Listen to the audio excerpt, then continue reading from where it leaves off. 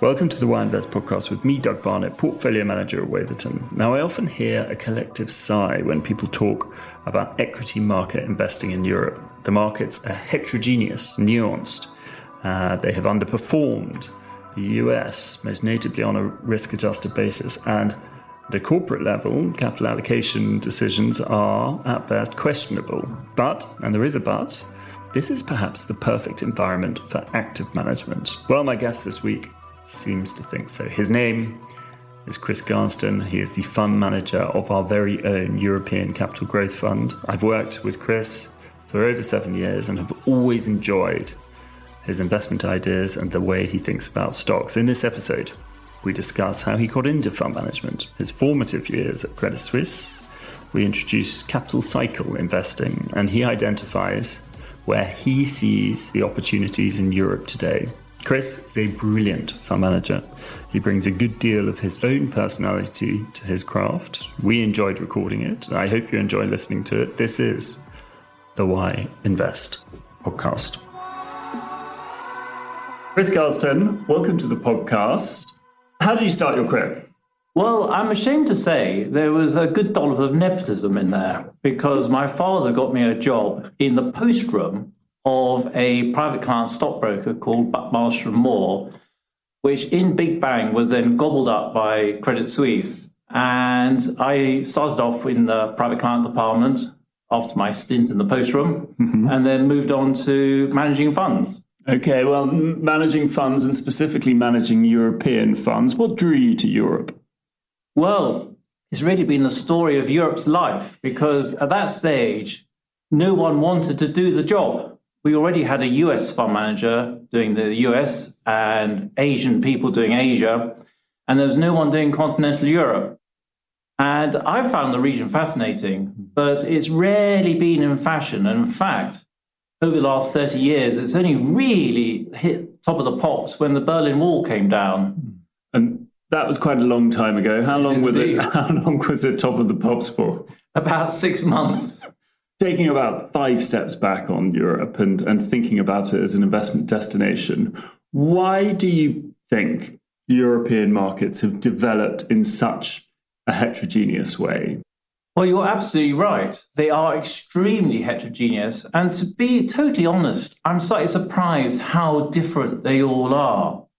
And taking a slightly topical issue, politics, at the moment, you look at the Swiss market, where politics, no one knows who the Swiss Prime Minister is. They've been neutral since 1515, and they've never said boo to a goose. And then you can take something like Sweden, where again, people barely know the Prime Minister's name. They did a lot of military activity in the 1700s, but have again been neutral since 1939, and are very proud of it. And then you take Russia, where everyone knows the president's name. And it's a slightly amazing situation that you've got a relatively small man with a permanent scowl sitting in an absurdly large room behind an absurdly large table.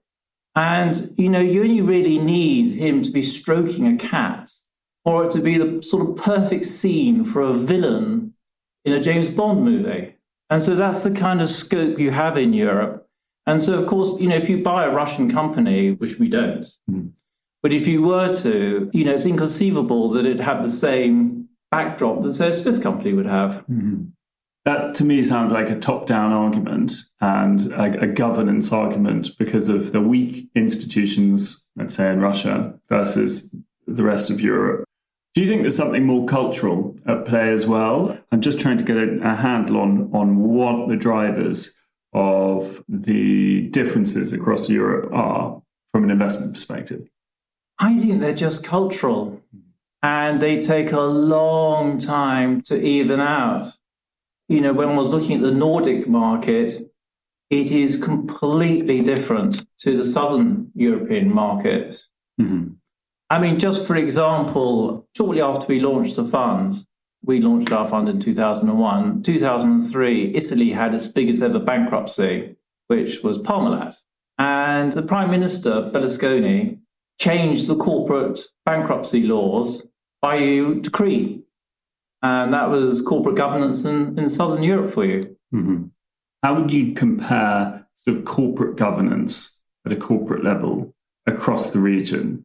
And, if you had to mark the corporate governance and sort of friendly shareholder policies across the region, who would be at the top of the leaderboard and who would be sitting at the bottom? Well, I think unquestionably the top of the leaderboard would be the Scandinavians. And I would give them 10 out of 10. And in my book, a good corporate governance, a good manager wears 3 hats. They have to treat their employees well, make sure they're well paid, well trained, etc. They have to treat the company well. They have to invest in it, make sure it's got leading edge products and leading edge manufacturing if it's involved in that. But also it has to treat the shareholders well. And they, in Scandinavia, get that balance really well defined. Whereas, broadly, the further south you go, the more hazy it becomes, which for reasons that I don't really know. I mean, why is it so different? It's interesting, but it is. Mm-hmm. So, for example, in Sweden, it's just a generally known principle that a company will pay out roughly 3/4 of its earnings to shareholders, whereas in Germany, the standard payout's about 30 to 40%. Mm-hmm. And the rest is the general pot for the management to do their various projects with. I wonder if that capital allocation, or because there's lack of sort of consistency in capital allocation across Europe, is that one of the drivers for such a sort of, frankly, small equity market relative to the size of the underlying economy? So, for example, the European market is roughly 50 to 70% of GDP, compared to the American market, which is roughly 150 to 200% of GDP. How do you square that circle? Well, again, this is so interesting. They vary enormously between the countries. Mm-hmm. So you've got France, Germany, and Switzerland that in stock market terms are all roughly the same in value. But Switzerland's got a population, I believe, of something like 11, 12 million. And Germany's about 80 million. And, why is Switzerland so successful? Well, is that a favourable tax environment? Well, partly, but only partly, because Ireland has a very favourable tax environment, and that hasn't done so well. And I put it down to the fact that the Swiss are very good at thinking strategically. And so, for example, Roche, the big pharmaceutical company, in 1991 bought the global rights to PCR technology for $300 million. Now, we now heard of PCR. It's basically a molecular photocopier. So you can take a small sample and very quickly multiply it up, and you can get test results very quickly.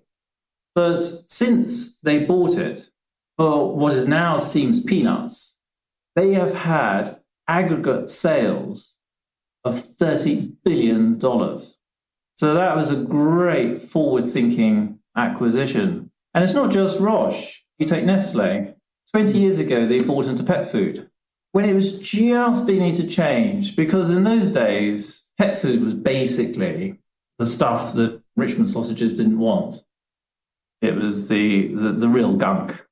And now, of course, people have their pets tested for all the allergies going, and you have your bespoke dinner delivered by courier, thanks to companies like Nestle with their Purina brand. So they're visionaries. They're visionaries. They are. They're very good at it. Perspective.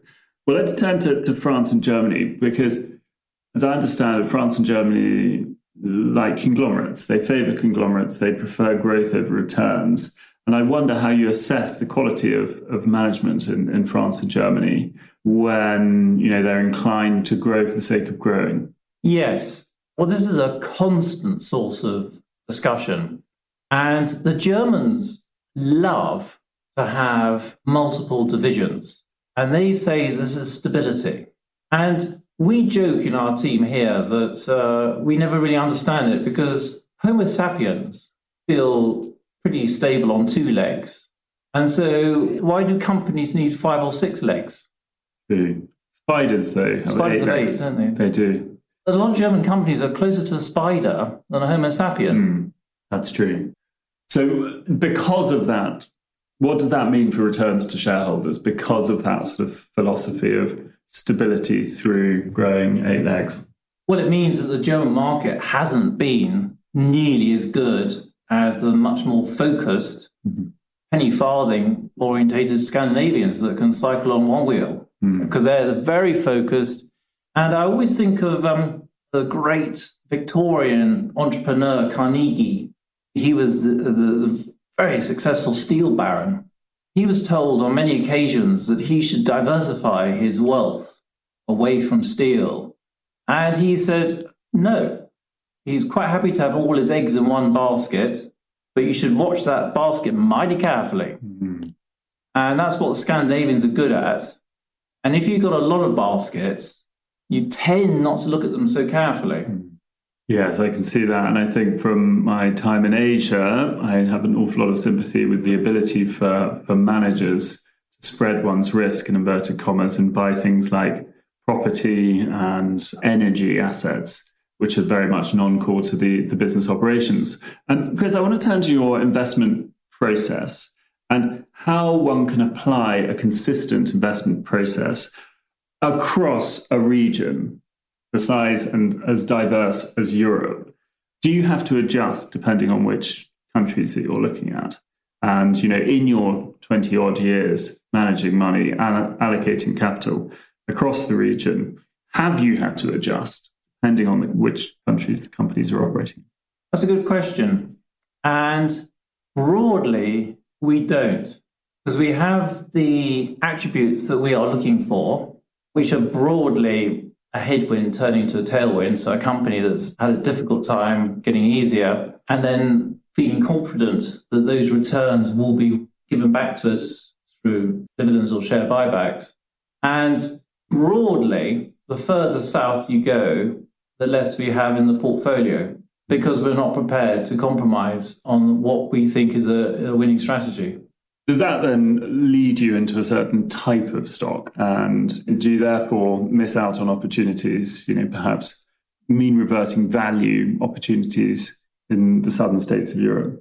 I don't think it does. No, but industries are always changing. So for many years, an industry may be having a difficult time, but there will be a moment when it returns and we can invest in it. But we are very keen that when we do invest in it, we will see the benefits of it, and it won't then be channeled into a new leg. Can you give me an example of said industry, of how you apply your process?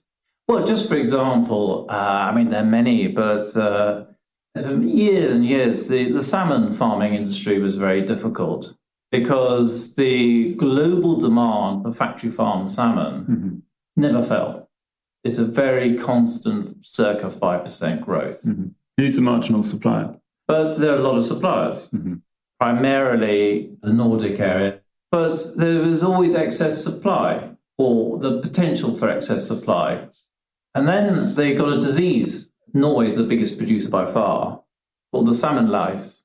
And by government decree, they had to restrict supply in order to get the salmon lice under control. And this was the best thing that ever happened to the industry. Suddenly, returns became way more stable, profitability rocketed. And despite that increased profitability, they could not increase production by law.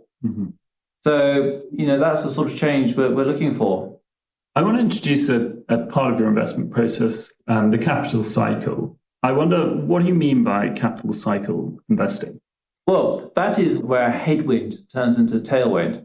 And what we're always looking for is a balance between supply and demand.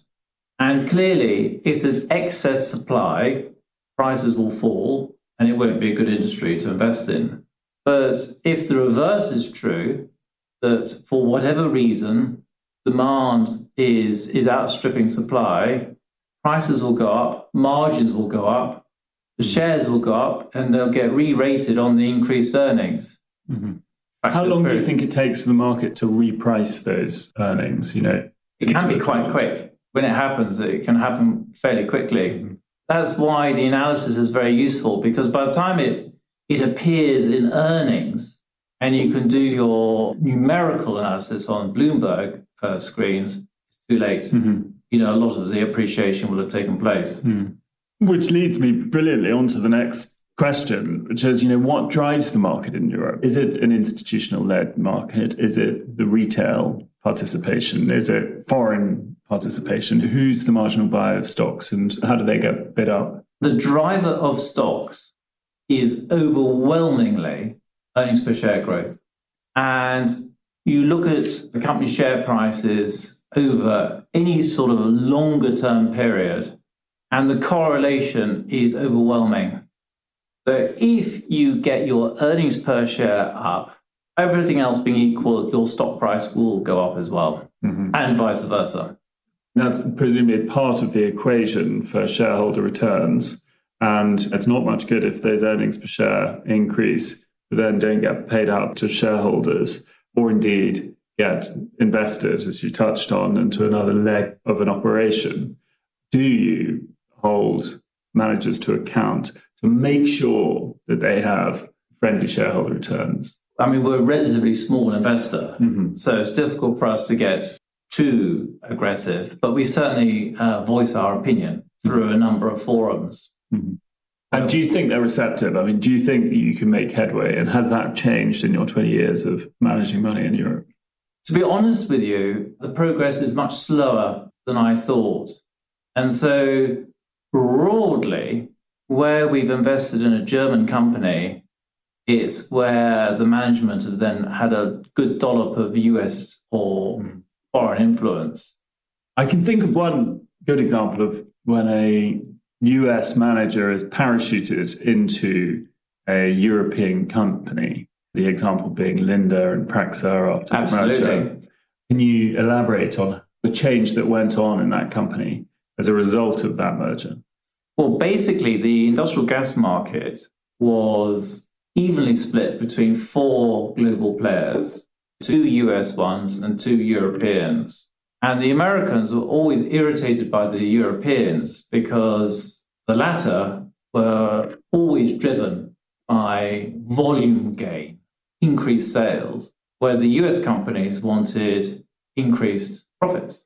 That speaks, though, to the dichotomy between the two areas for investment. Absolutely. It's like a sort of Petri dish example. And so when the Praxair management took over at Linde, very broadly, despite the relatively difficult economic conditions with the pandemic, very broadly, the sales fell by $1 billion at the combined group, but profits rose by $1 billion. Oh, right. So there's that much fat to take out.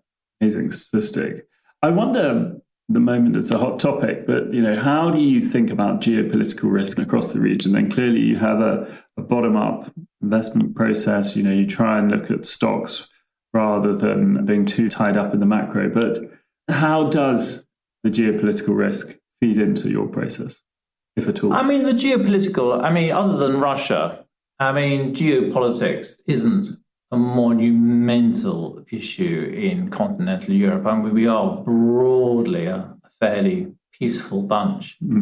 But not if you do a 200-year view. Not if you do a 200-year view. So it's more the way the companies run themselves, which is what we're looking at. We're not so concerned about expropriation and what have you. Can you give an example of when it goes wrong? Maybe you don't need to name names, but what's the sort of edge of your understanding of companies, and where are your mistakes, if I can dwell on those for a moment? Well, turning back to Parmalat, there's an old quip that if it looks too good to be true, it probably is too good to be true. And Parmalat did UHT milk, or pasteurized milk, in Italy. Now, we all know that the milk market is not a very fast-growing market. But they were managing to get sort of high single-digit growth rates. And you sort of sat back and you thought, this really is a bit peculiar. And for years and years and years, they did it. And suddenly, bang, they went from having an alleged 4 billion euros of cash on the balance sheet to having net debt of 14 billion. And it just disappeared overnight. Mm-hmm. And another example would be the Irish banking sector. Anglo-Irish grew twice as fast as any other Irish bank. And they said they were better. But again, you just felt, well, really, why are they growing at double the rate of anyone else? And the answer was fraud, and they crashed. And so that is one of our guiding principles, the sort of common sense overlay.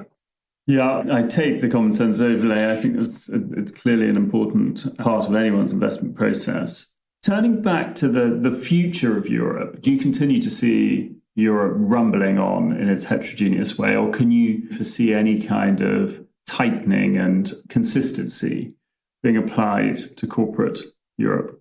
It is very gradually coming together. Right. When you look at Germany of 20 years ago, to Germany today, although we're very frustrated by what happens today, it is a lot better than 20 years ago. When, for example, the Siemens accounts were tax documents. They weren't purporting to show what had happened during the year. They were there to minimize the tax burden. And that was moving to international accounting standards. And so it is considerably better, but it's a long way to go. Mm-hmm.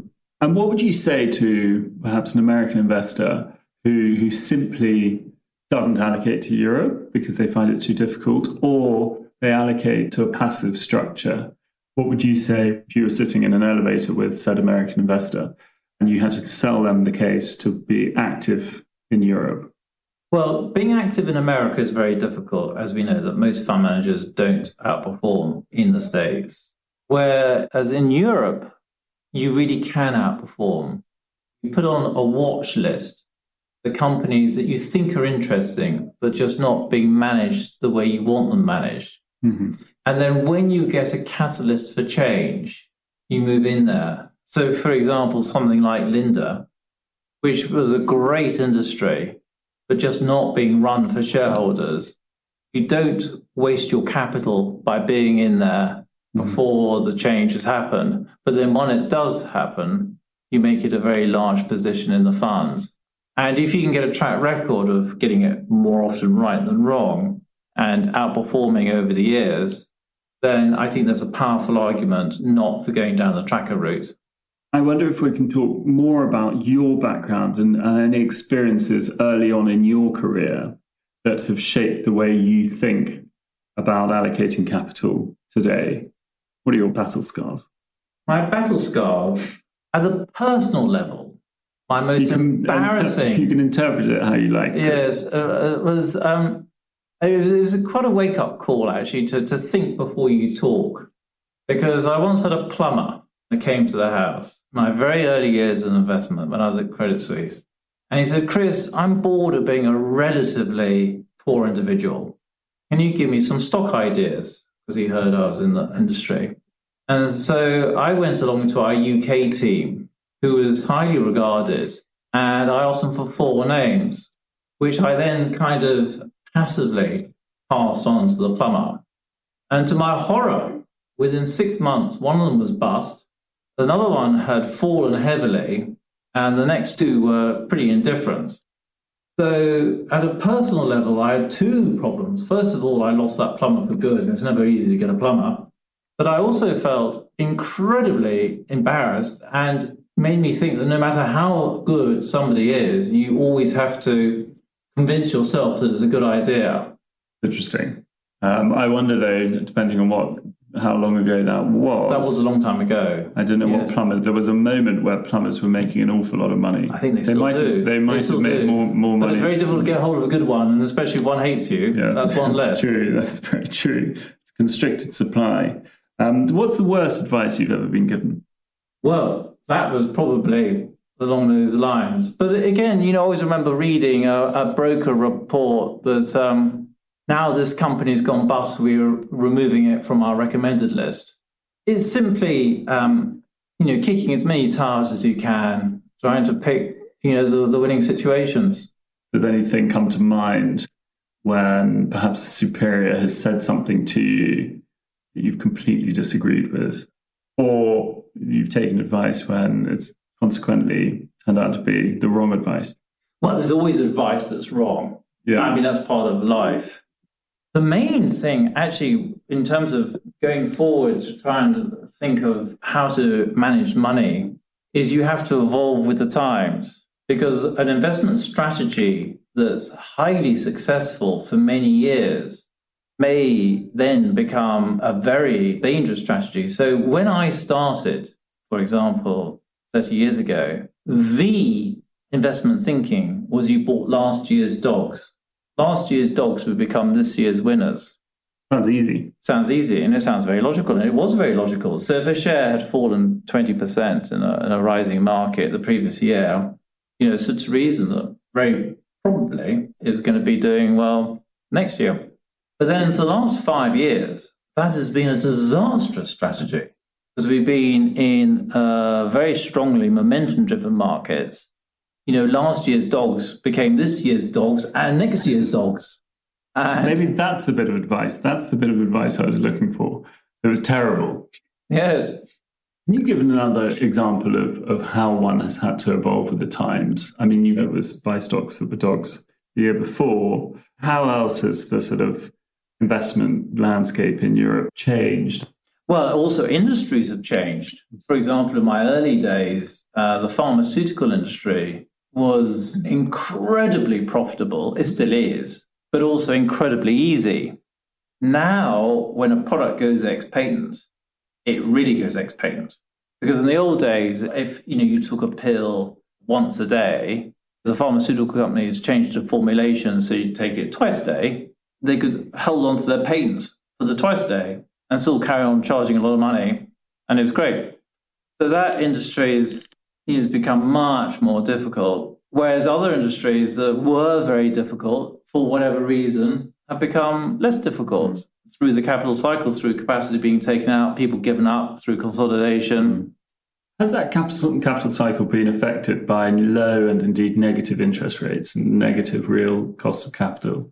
And, there's been this sort of splurge of capital across industries. Does that then interfere with the capital cycle that you're talking about, where you get this sort of natural reducing of capacity at a time when it's needed? Yes, that is true. The cycle has become more elongated because certain industries do have zombie companies. But having said that, it's certainly not dead.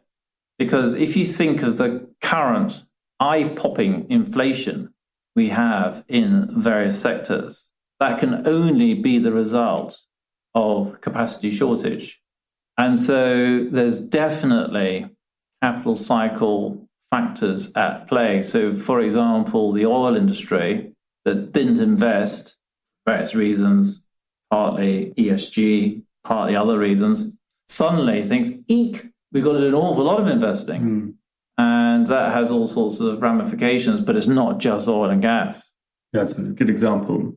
So the final question is, what advice would you give to our younger listeners who are looking to pursue a career in investment management, or perhaps are at university and are thinking about their future? What advice would you give to them, and what skills do they need to equip themselves to be successful in this business? I think it's a great job. I would strongly advise them to enter the industry if they're interested in watching companies evolve and seeing how industries are continually changing and which management strategy is going to be the winning one.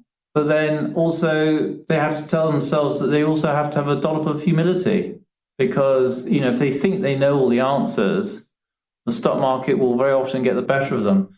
Chris Garston, thank you for joining me. Thank you very much for having me. Thank you for listening to the Why Invest podcast with me, Doug Barnett, portfolio manager at Waverton, and our guest this week, Chris Garston, the manager of the Waverton European Capital Growth Fund. If you've enjoyed this episode, or indeed the series, why not like us, subscribe to us, and let your friends and colleagues know.